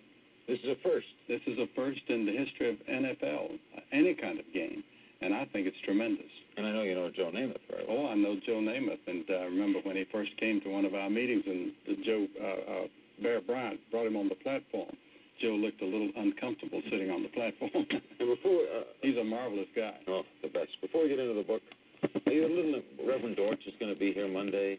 Are you, as kind of the seer of all of this, the first, basically, television evangelist, are you a little embarrassed by all that's happened? Yes. I have not made any comments about it. I stayed out of it completely. I had about 360 requests for interviews on that subject from Britain, from Australia, from different parts of the world, and I decided that I would just not say anything. But I think most clergy are a little embarrassed, but it hasn't hurt the church. It hasn't hurt the prayer groups and the Bible study groups, and it certainly hasn't hurt our work. How about the income? Well, in my own work, for example, it's up this year, the highest in its history, for about 4 or 5%, but our expenses are even higher than that. Admittedly, though, and I guess it may be hard because you are modest, you're held apart from the rest, aren't you? Don't you think? Well, I don't know. We were, when they, at the height of all the publicity and all the things, we held a crusade. We call them crusades in the big stadium in Columbia, South Carolina, 90 miles south of Heritage Village, which I've never visited. Never been there? Never been there. Even though they have my mother's house at the very entrance, they bought it from the people that bought it from my family. I did not have any part of it. And they advertised that? Oh, my. I think they raised a lot of money on that. And you couldn't do anything about it? I couldn't do a thing about it. In fact, I didn't own any part of the house to sell it to this entrepreneur who was going to build condominiums there. What happened in your crusade? You drew well? Yes, we had the largest religious audiences in the history of South Carolina every night. And people came from everywhere, and it didn't hurt us at all. In fact, maybe it helped. I don't know. When you get the idea to write a book, you go to the publishers. Word Publishing is the famous religious publisher, maybe the most famous. Yes, well, they're owned by the American Broadcasting Company, and I went there because of them. Didn't somebody say, Billy, death is something people don't like to talk about or read about, and certainly don't like in the title of books? Yes. Unless it's fiction. I would say that 2 or 3 of the editors felt that it was not the kind of a book that I ought to be writing. Why'd you write? But I felt that the Lord wanted me to write it because we face death every day. It's the most democratic thing in the whole world. It brings us all to the same level. Everybody's going to die. And as Bernard Shaw says, it's the greatest statistic in the world. 1 out of every 1 dies. And C.S. Lewis, the British professor, said that war does not increase death. He said death is total in every generation. Everybody that we see walking on the streets, everybody that we see every day, they're all going to be dead. And we all fear it. And we all fear it. And we have a right to it. It's called the last enemy. It's called the great enemy. It's called the king of terrors. How does Billy Graham approach it? Well, since I have received Christ into my heart, the sting of death is gone. Now, for example, last summer, my wife and I were coming back from Europe. We were on a plane, and suddenly there was an explosion. We thought a bomb had gone off. And the dishes went everywhere, and the things came down, the oxygen mask came down, all that sort of thing. And we never learned what happened. We were told later it was a bomb, and it was on an Air France plane. And they were having a lot of difficulty at that time. And I didn't feel nervous at that moment. It was too quick. But a little bit later, I began to feel nervous, and I thought to myself, am I afraid to die? And then I thought, again, that it's instinctive to want to live. I mean, that's something God gave us. And if we don't have that sense of self-preservation, we would all die. We might go out and commit suicide. But I'm not afraid of death. I'm looking forward to death itself. I'm not looking forward to the dying process. In one of the great speeches ever made the night before he died, a man you knew very well, Dr. Martin Luther King said, if the Lord were to take me now, I have been to the top of the mountain. That's right. I've seen the other side. You have as well. That's right. I have seen the other side, and I've been with Martin Luther King, and we talked about it a number of times. We went to Latin America together and spent a couple of weeks in Brazil together. What's there? What's on the other side? On the other side is either heaven or hell. That's true. That's what the Bible teaches. And you believe it? And I believe it, yes. And I believe that for the believer and for the ones that the Lord is going to take to heaven, it's going to be a gigantic experience. Is this a preachy book? Are you telling me find Christ and death's okay, and if I don't, that's terrible? In some places you would get that impression.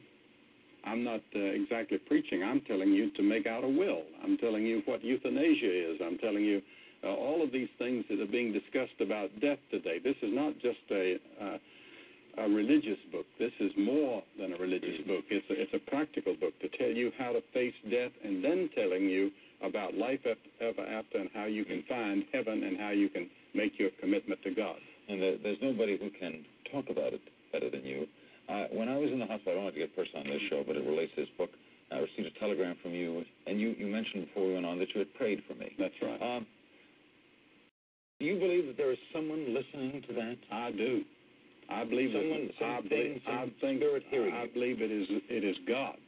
And I've seen people on your show who feel that somebody is channeling through them and so forth, and all this other thing that's going on.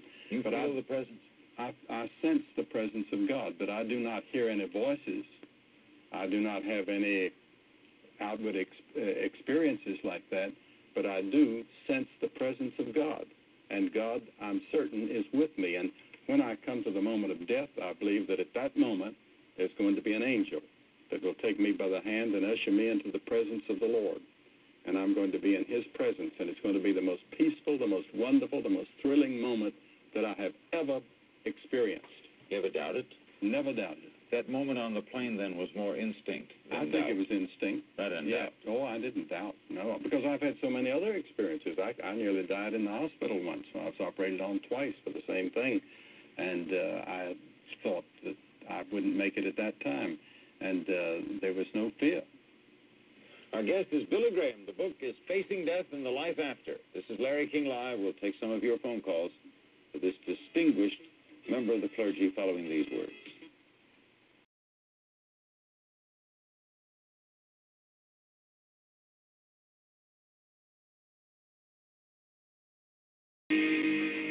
After our interview with Reverend Billy Graham, he had lunch with President Bush 43.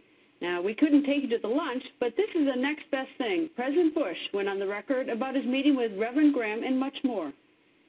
Mr. President, nice to see you, sir. Thank you, Greta. And this is a surprise. I wasn't planning on seeing you here, well, except for the other day we planned it. Right. Well, no, listen, thank you for being here. It's both of you and I have had an amazing experience today, and that is to be able to talk to the great Billy Graham. How was lunch, by the way? Fun. Laura and I and Billy and Franklin and his wife had a beautiful lunch. Billy is in good spirits, and he had an enormous influence on my life, and it was wonderful to be able to see him again. Well, you write about him, and the thing that the sentence that caught my attention was, "I was captivated by Billy." Yes, I was. And he has such a spirit about him. He's a gentle soul. I mean, here's one of the most famous people in the world, and in his presence, you realize how humble he is. And his humility and obviously his love for God and Christ can overwhelm the cynic. And I was a cynical person at the time, and his spirit overwhelmed me. Do you actually remember meeting him? Oh, absolutely. What? Tell me. Well, I met him, first of all, with my grandmother in Kennebunkport. He had come to visit my grandmother, and of course Mother and Dad had him over to the house, which is right next door to her house. And at first I didn't realize how big a man Billy Graham was, and he's a striking person to look at. And but then the words started coming out of his mouth in such a gentle way that I truly was captivated. I mean, I was amazed. I wasn't sure what to expect, of course, and in life you build up these images about somebody, and then when the reality is different from the image, it gets your attention. In this case, he got my attention. I sort of get from reading the book, and tell me if I'm wrong, that at the time you were sort of a questioning young man, and that meeting him sort of put you in a direction with less questions, with more certainty. Well, it did. I mean, one way, from a kind of biblical analogy, he was starting to help me plant seeds, and the ground was pretty hard, but after meeting Billy, the ground became more fertile for the seed, is one way to put it. Now, he helped change my life. He truly did. And I was a questioning person. I was drinking a lot, and religion was, I put in the book, I would listen but never hear. And Billy Graham helped me understand the redemptive power of a risen Lord. You know, it's so interesting. There are a lot of people who preach, but Reverend Billy Graham has affected millions. Any thought on, like, what's different about him? You know, it's just one way to look at it is he is an effective messenger because of his charisma and his heart. I had the honor when I was governor of sitting behind Billy in San Antonio, Texas, at a crusade, and it was an unbelievable experience, particularly when Billy called for people to come down to commit, and it was a remarkable experience, and he was a magnet. I mean, the interesting thing about Billy, though, is not a magnet to Billy Graham. That's what makes him so incredibly effective. It's a magnet for a higher power. After 9/11, there was a service at the National Cathedral in Washington. He was invited. Yes, he was. No better person to represent the Christian faith than Billy Graham at the National Cathedral. We had people from all faiths come and talk about the fact there is a God, and we will pray to that God in a variety of ways to help our nation. And Billy represented the Christians and represented them well. He's humble, isn't he? I mean, when you meet him, it's like it was sort of. Yeah, I'm surprised at the couple of times I've met him how humble man he is. He's very humble, very disarming man. In other words, you're in the presence of a great historical figure, and you're not sure what to expect, and then his humility overpowers you, and that's what makes him very effective. You know, there's so many pictures of him with different presidents over the years. I mean, he's gone back and talked to I don't know how many presidents. Well, which is great. I mean, look, Billy Graham will be a friend to every president because Billy Graham mission is to spread the word, and you know, and he's willing to preach to the most powerful and the least powerful, and people want to be in Billy's presence. I mean, when I was president, I was thankful that Billy came to the White House to visit. He has no political agenda. He has an agenda of the Lord. You know, it's sort of interesting. You know, so many people are rightfully so in awe of the President of the United States, but I get sort of a sense that it's sort of interesting when the President is in awe of someone else. That's right. Well, when you're president, you get to meet amazing historical figures, and Billy Graham was one. And I had been a friend of his a long time, ever since my grandmother introduced me to him. And he's had a big influence in my life, and it was a precious moment to be able to have a lunch with Billy Graham today. I bet it was. Well, thank you, Mr. President. I know you have lots of people waiting to meet you and get a copy of your new book, your signed book, and often nice to see you, sir. Thanks, Greta.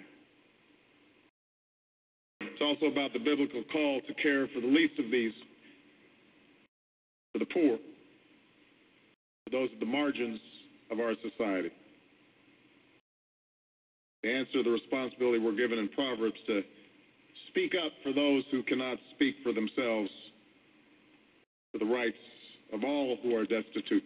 Mark read a letter from Billy Graham, and it took me back to one of the great honors of my life, which was visiting Reverend Graham at his mountaintop retreat in North Carolina, and we had a wonderful conversation. Before I left, Reverend Graham started praying for me as he had prayed for so many presidents before me. And when he finished praying, I felt the urge to pray for him. I didn't really know what to say.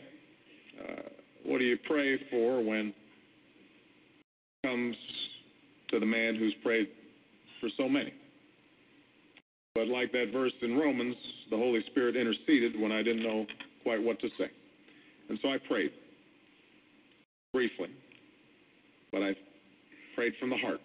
I don't have the intellectual capacity or the lung capacity of some of my great preacher friends here to pray for a long time, but I prayed. And we ended with an embrace and a warm goodbye, and I thought about that moment all the way down the mountain. And I've thought about it in the many days since, because I thought about my own spiritual journey. Growing up in a household that wasn't particularly religious. Going through my own period of doubt and confusion. Finding Christ when I wasn't even looking for him so many years ago. Possessing so many shortcomings that have been overcome by the simple grace of God.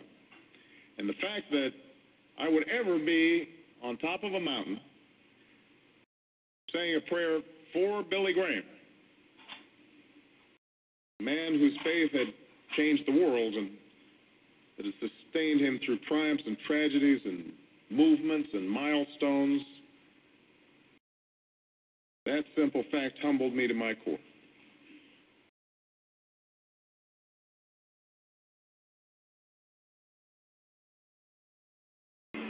The year was 1953.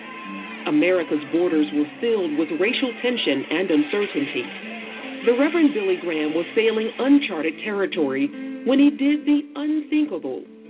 He held a crusade in Chattanooga, Tennessee, where thousands of men, women, and children of all races sat together and worshiped the Lord. But when God looks at you, he doesn't look on the outward appearance. The Bible says he looks upon the heart. He took his fight to end segregation to the streets. Graham had been preaching here at Madison Square Garden to thousands nightly, but very few blacks came. So at the suggestion of a colleague, he asked Reverend Howard Jones for help. Jones recommended that Graham take his message to the streets of New York, and that's exactly what he did. I decided I was never going to speak to any more segregated audiences. And he said, I want it to be that way. He said, what would you suggest that we do? I said, if blacks aren't coming, go where they are. He said, what do you mean? I said, go to Harlem. Graham preached at Salem Methodist Church to thousands. The next week, he went to Brooklyn.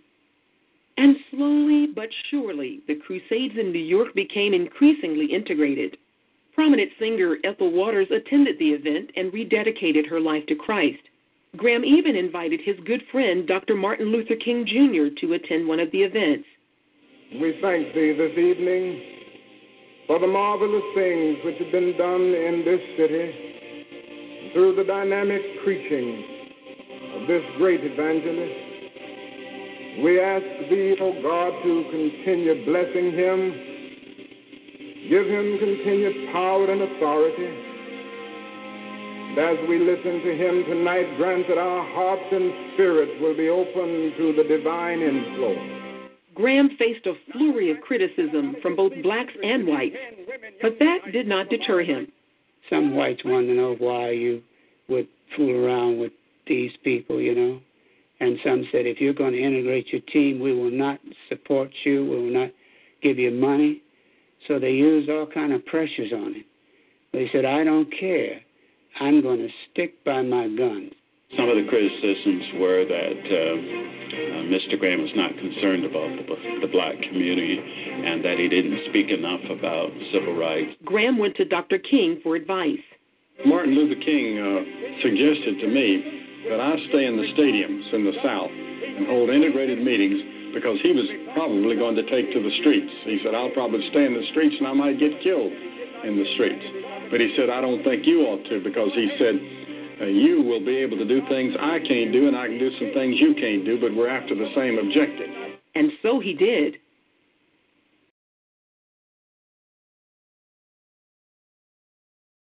I don't agree with him on a great many subjects. There are a few that we do agree on. But he certainly is the best in the world at what he does. And Mr. Billy Graham.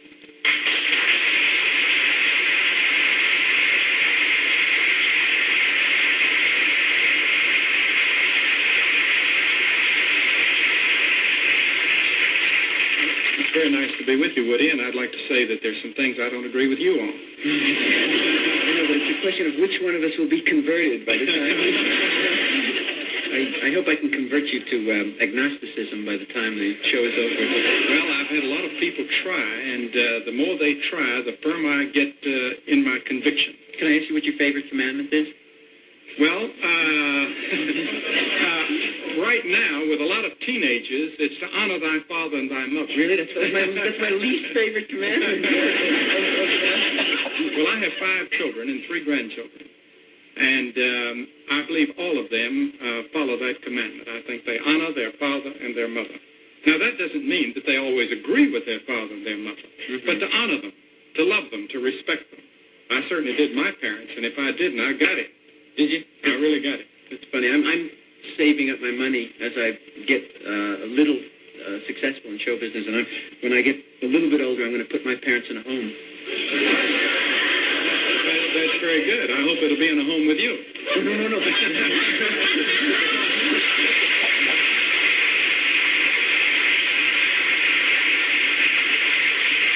Are there any questions?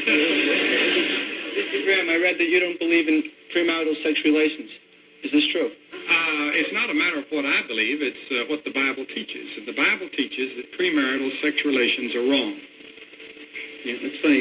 To me, that would be like, like driving a car, getting a driver's license without a learner's permit first. Well, let's just see now. We have to have rules to live by. And what we're saying is we're going to play a baseball game without any rules. We're going to play a football game without any rules. We're going to live a life without any moral rules. Well, God has laid down certain rules and said if you want the best of life and you want complete happiness and fulfillment, live by these rules. And one of those rules is that thou shalt not commit immorality. But wait a minute. But if say you're dating a girl, right? Well, I don't intend to date anyone. No, but let's say you. Okay, say I'm dating a girl, and say I'm going to marry her, right? She's begged me to marry her. This was after a while. Or what's even more interesting, I'm forced to marry her, is what happens. And now, don't I want to get some inkling of the territory? Well, you see, most psychologists today and most psychiatrists, I think, would agree with the Bible that there are very serious problems involved. God didn't say thou shalt not commit immorality before marriage in order to keep you from having a good time or having fun. Yes, he did. He said, he said that to protect you psychologically, to protect your body, because today venereal disease is at an all-time high in spite of all of our problems, and illegitimacy is at an all-time high in spite of all of our medical science. And all of these things, God said, I want to make you happy, I want to help you, and I've given you some rules to live by, and this is the rule. Well, now, let me ask you a question. What if I marry the girl then, and then if I finally do get to investigate her carnally, and it turns out she's an absolute yo-yo? Well, I don't think that'll happen to you. I think that's a hypothetical question. Yeah, but it happens to guys all the time. What was the worst sin you ever committed? The worst sin that I ever committed? I had impure thoughts about Art Linkletter.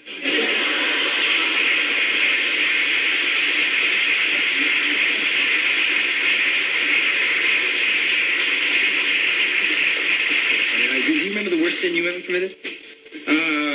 Every sin is the same in God's sight. I mean, there is no such thing as a worse sin. Oh, really? If you wanted to find out which sin was the greatest, I would choose, if I were forced to choose, I would say idolatry, breaking the first commandment, thou shalt have no other gods before me. Really, that one bothers you the most? No, that doesn't bother me. That bothers the Scriptures. It bothers God. Because all the way God was teaching Israel, all through the Old Testament, that there was one God, only one, that we're to serve and we're to worship. Right, and that doesn't seem to you as, say, an egomaniacal position. On God's part? On God's part. Oh, no, God is perfect. Yeah. And, it's funny, when I look in the mirror in the morning, it's hard for me to believe that.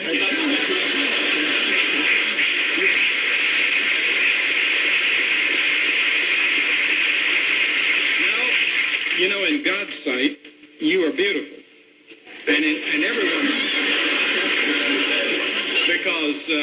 Because God loves all of us, and He has the hairs of our head numbered. He sees the sparrow fall. He's interested in every detail of your life. He made you like you are. He made you Woody Allen, and He expects you to live up to a standard that He has made. And if you don't live up to it, then the Bible says you're falling short, and that's where you need God's help for redemption.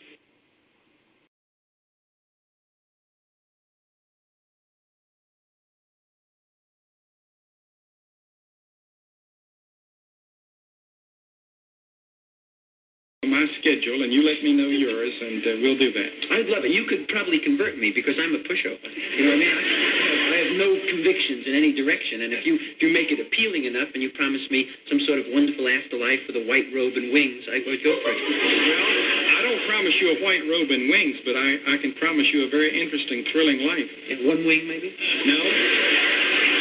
There's a guy in England that's the #1 pop idol right now by the name of Cliff Richards. And Cliff Richards said the other day, he said, when I accepted Christ as my Lord and Savior, He said this was 10,000 times more of a turned-on experience than any trip I ever took on LSD. So you've got something in store for you. See, you've experienced some of these other things, but you haven't experienced God yet. And that's the greatest of all experiences, and I'd hate for you to miss it. Oh, I hate to miss it if it's there. The question is there. The question is it there? You're coming to our meeting, you said. Yeah, I can come. I know the meeting will be there, but will God show up? Oh, I believe He will.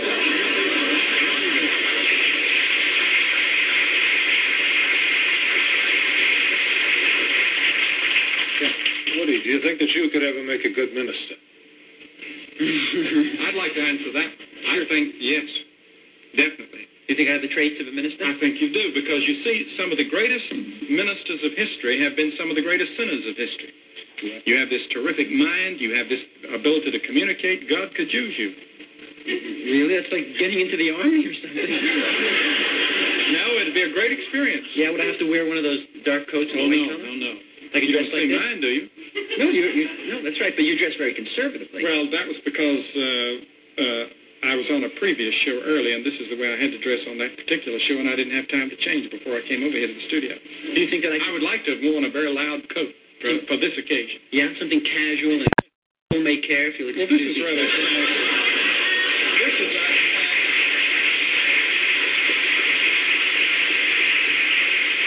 You mean something wild, like a blue coat or something like that, rather? Yes, something really crazy, like a blue coat. Thank you for coming here and doing this with me, and you're always, a treat to talk to, and I hope I haven't provoked you or alienated you in any way. Oh, no.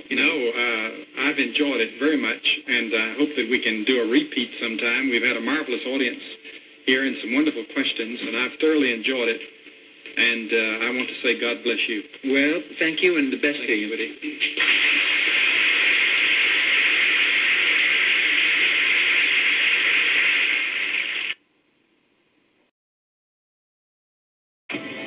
Her dad wanted to touch the stars. He got lost along the way. I'm the only one who could save him. I'm coming with you. I trust you! Only going time. Rated PG. Earlier, we mentioned the tributes that are pouring in for iconic evangelist, the Reverend Billy Graham. Over 6 decades, he delivered his Christian message to more than 200 million people in 185 countries, including every president since Harry Truman. His eldest son, the Reverend Franklin Graham, is with us now. This is his first interview since his father's passing. And Reverend Graham, as we say good morning to you, sir, we just want to send our heartfelt condolences for the loss of your father. Well, thank you so much. I was in Dallas, Texas yesterday when I got word that my father had passed away. And of course, the news came out a few minutes later that Billy Graham had died. I kind of chuckled because my father said years ago, he said, when you hear that Billy Graham is dead, don't you believe it for a second. He said, I'll be more alive than ever before. And he's in the presence of God. So we rejoice and we're thrilled that his suffering's over and he's in God's presence. And Reverend Graham, as you think about your father in these last 24 hours, what is your defining image? Is it as a father? Is it as a preacher? What are you reflecting on? First of all, he was my dad, and I loved him so much. But he was a man of God. The Billy Graham that the world saw on television or saw on the big screen was the same Billy Graham that we saw at home. He wasn't two people. He spent his life telling people about heaven, how to get to heaven. He wrote books on heaven. Now he's in heaven, and he would want me to tell everybody watching that if you put your faith and trust in God's Son, Jesus Christ, that you can be in heaven too. And so my father's there, and he would wish everybody watching will confess their sins and repent and believe on the name of the Lord Jesus Christ. That would be what he would. Franklin received a letter this morning from Senate Majority Leader Mitch McConnell and Speaker Paul Ryan seeking approval to proceed with arrangements in the Congress for Billy Graham's remains to lie in honor in the rotunda of the Capitol next week. The family has granted approval for the Congress to proceed with that process. And the Speaker's office announced that Mr. Graham will lie in honor in the rotunda on Wednesday, February 28th, next Wednesday, until Thursday morning, March 1. Monday and Tuesday here on this property will be open to the public for a lie in repose, where Mr. Graham's casket will be in the Billy Graham Library. And we had said that lie in repose time for the public could be extended as warranted. It now will not be extended beyond Tuesday night.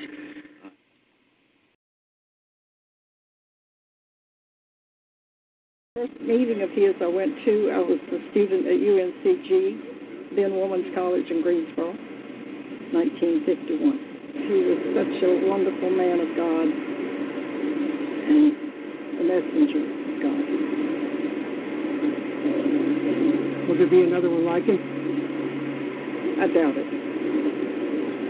Perhaps in another lifetime. Not in my lifetime. I came out to bring some flowers because Billy Graham, he was a man of God. He was so boldly confessed the word of God. And I believe because of his service to humanity, that he's truly going to be great in the kingdom of heaven. It is a great loss. It is very heartbreaking. I am truly deeply heartbroken, but I also know that he's in peace, that he's in heaven, a place that he professed that he wanted to always be. He worked hard to get there, and I know that he is there. And because he's there, I think even greater things he can do from being in heaven, and, you know, the prayers that he prayed for our country, I think we'll still be just fine. I'm holding up well. I'm still here and very thankful today. And we just have a great sense of gratitude today for the interest people have, people who remember him with appreciation. Sadness, maybe a little bit of that, but for so long he's been right on the edge of eternity, as it were, and for him to slip away so quickly Wednesday morning, while it's surprising, it's not overwhelming. I think you'd say it's not about me, it's about the Lord. I remember at his last stadium meeting here in Charlotte, the mayor of Charlotte told us he was riding up the platform with Billy, and everyone was cheering, and Billy said, "Wait a minute, it's not about us, it's about him." Years ago, when I was 17 years old, Billy came to my hometown in Canada and spoke at one of our rallies up there, and it was kind of a disappointing night, but he came over afterwards and put an arm around my shoulder and said, "I'm going to pray for you that if you stay humble, God will use you." So I'm part of that legacy. I think there's many other younger men and women around the world who want to make Christ known as he did and want to do it in the way that he did. I always say to them, lead like Jesus, and lead not as empire builders, but as kingdom seekers. He'll have many who will carry on what he did. We don't need more Billy Grahams as such. We need so many people to say, I want to be who I am as he was. By the grace of God, I am what I am, is what he'd say, and you be like that too.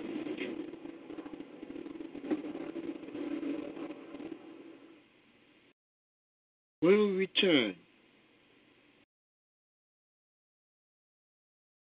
final word from Billy Graham himself.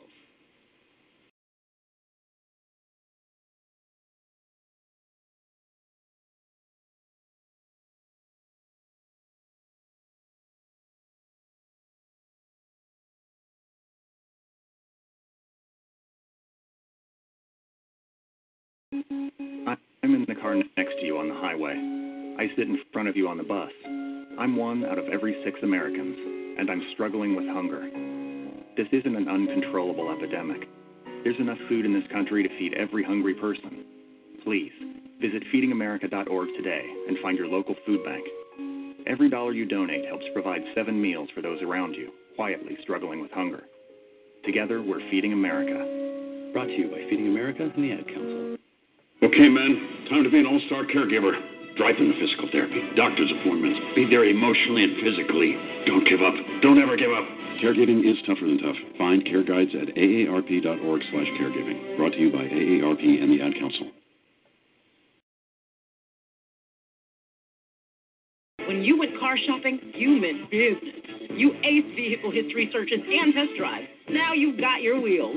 If you manage that, you can get your retirement plan on track. Visiting aceyourretirement.org can help. Brought to you by AARP and the Ad Council. You're listening to the Jam Radio Network with Minister Kenneth Jenkins. Views, opinions, and nature talk are not necessarily the views of Talk Shoe, Jam Radio Productions, and its sponsors. This is Nation Talk. Before we go off the air, I thank all of you for tuning in and to our broadcast tonight. Thank you all for being part of our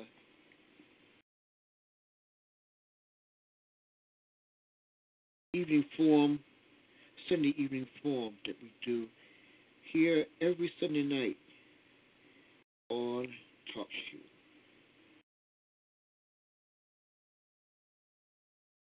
And thank you all so much. Remember that the views and opinions of Nation Talk are not necessarily the views of Talk Shoe Generated Productions and its sponsors. This has been Nation Talk, a public affairs and news program that airs Sunday nights at 8 p.m. Eastern Time. Be sure to join us next Sunday for another Nation Talk here on Talk Shoe and Jam Radio. Nation Talk is produced by Jam Radio Productions presentation. Now, final words.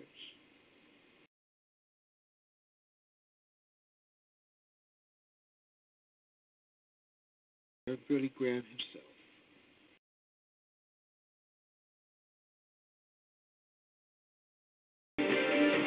Find your purpose at Grand Canyon University. Private, Christian, affordable. There's a kind of pilgrimage underway. Politicians, moguls, true believers, all flocking to North Carolina to honor a towering figure in American faith, the man known as America's pastor, the Reverend Billy Graham. He turns 95 today, and so he gave his followers a kind of birthday gift. Here's ABC's Dan Harris. No man cometh to the Father but by me. The preacher seems a little slower these days, but his final message to America still clear as a bell. Our country's in great need of a spiritual awakening. There have been times that I've wept as I've gone from city to city and I've seen how far people have wandered from God. This final sermon was shot over the past year in Billy Graham's mountaintop home in North Carolina. Here he is in his favorite chair with his dog by his side. This son of dairy farmers ministered to every president since Truman and brought the gospel directly into America's living rooms. But in private, he is a surprisingly humble man, married to the same woman, Ruth, for more than 60 years. She died in 2007. The Grahams spoke with Diane in 1992. You know what his favorite meal is? A can of Vienna sausages, a can of cold tomatoes, and a can of baked beans, all cold, dumped on a plate. His favorite meal. A man like that, has to be what a gourmet. Throughout his life, it's been the gospel that has sustained him. Is there one passage in the scripture or one part of a hymn that never fails to make you feel great? What a friend we have in Jesus. That was Eisenhower's favorite hymn, and it's my favorite hymn. And today, on this video, what may be Billy Graham's final public prayer. I invite you to come into my heart and life. I want to trust and follow you as my Lord and Savior. In Jesus' name, amen.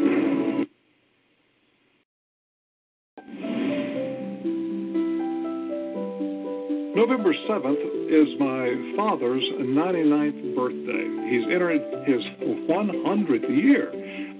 What an amazing journey. Billy Graham has always been a man of milestones, and he's really reached a new one, this 99th birthday. Most people say he's America's pastor, but that so understates it. If you interview people and who do you most admire in the world of of everybody, whoever. Billy's always at the top. How he persevered over a long period of time, I think that impacted me the most. He was intentional about his life. He was intentional about his calling. He never veered off from being an evangelist. A model of spiritual proclamation and of spiritual integrity. He was used to being with presidents, but he would be just as kind to somebody that was serving him lunch. There was a kindness about him and a gentleness about him and a welcoming spirit about him, which is reflective of the gospel. He answered the questions, but it always came back to Christ is your Savior. Christ loves you.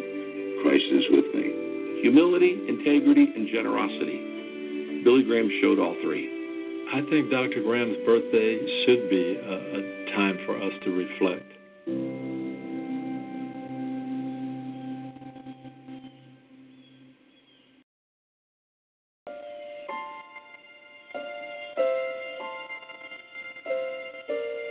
For many years, I've had the privilege of being Mr. Graham's close friend and personal pastor. And so one can imagine the wonderful conversations that we've had together over these years. It's been such a joy to be blessed by him and to learn from him and to hear the things that God has placed in his heart. Jesus Christ. I've been praying that we might have a spiritual awakening, but I think that becomes possible only as individuals surrender their lives afresh and anew to Christ and live the Christian life wherever you are. First, we do everything we can to follow in the steps of Jesus.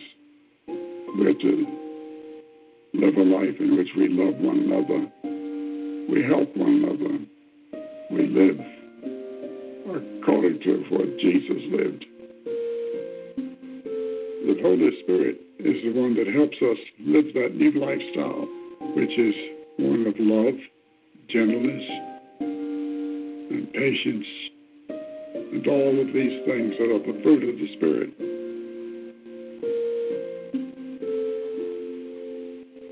We must remember that we communicate the gospel by our lives as well as our lips. We live before a watching world, a world that is waiting to see if what we say is lived out in our lives. We must be living in the power of the Spirit. We must be men and women who are pure vessels for God's message. Secondly, you read His Word every day, the Bible. I know it's very difficult, but you need to start somewhere. And I'd suggest you start with the Gospel of Luke in the New Testament. And in the Old Testament, start with the very first verse. In the beginning, God. And study those passages. Make the Bible your source and your authority. Quote it frequently. Let its message be your message. Study it, meditate upon it, memorize it, trust its promises. The Word of God itself has power.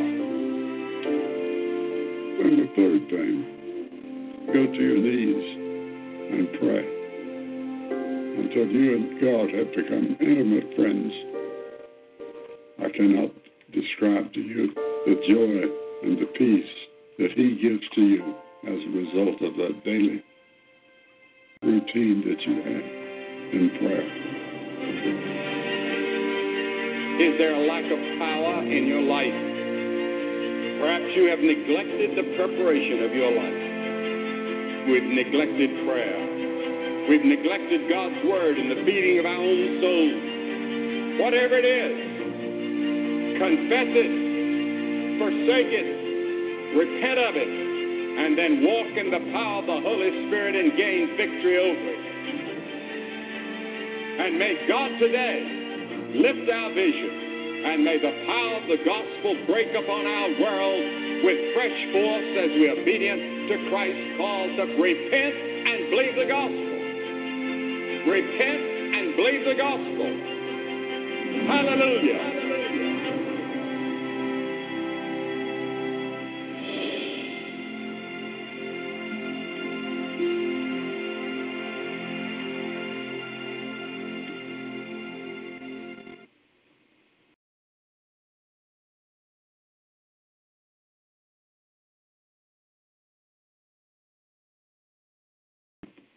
You're listening to the Jam Radio Network with Minister Kenneth Jenkins.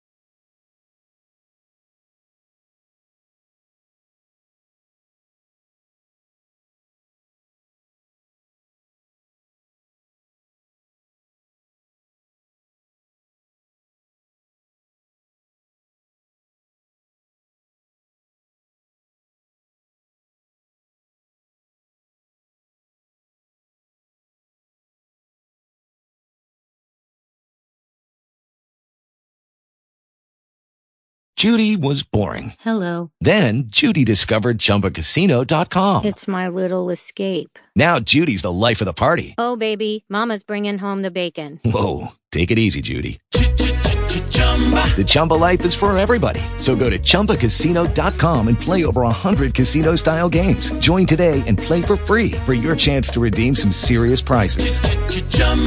ChumbaCasino.com. No purchase necessary. Void where prohibited by law. 18+ terms and conditions apply. See website for details.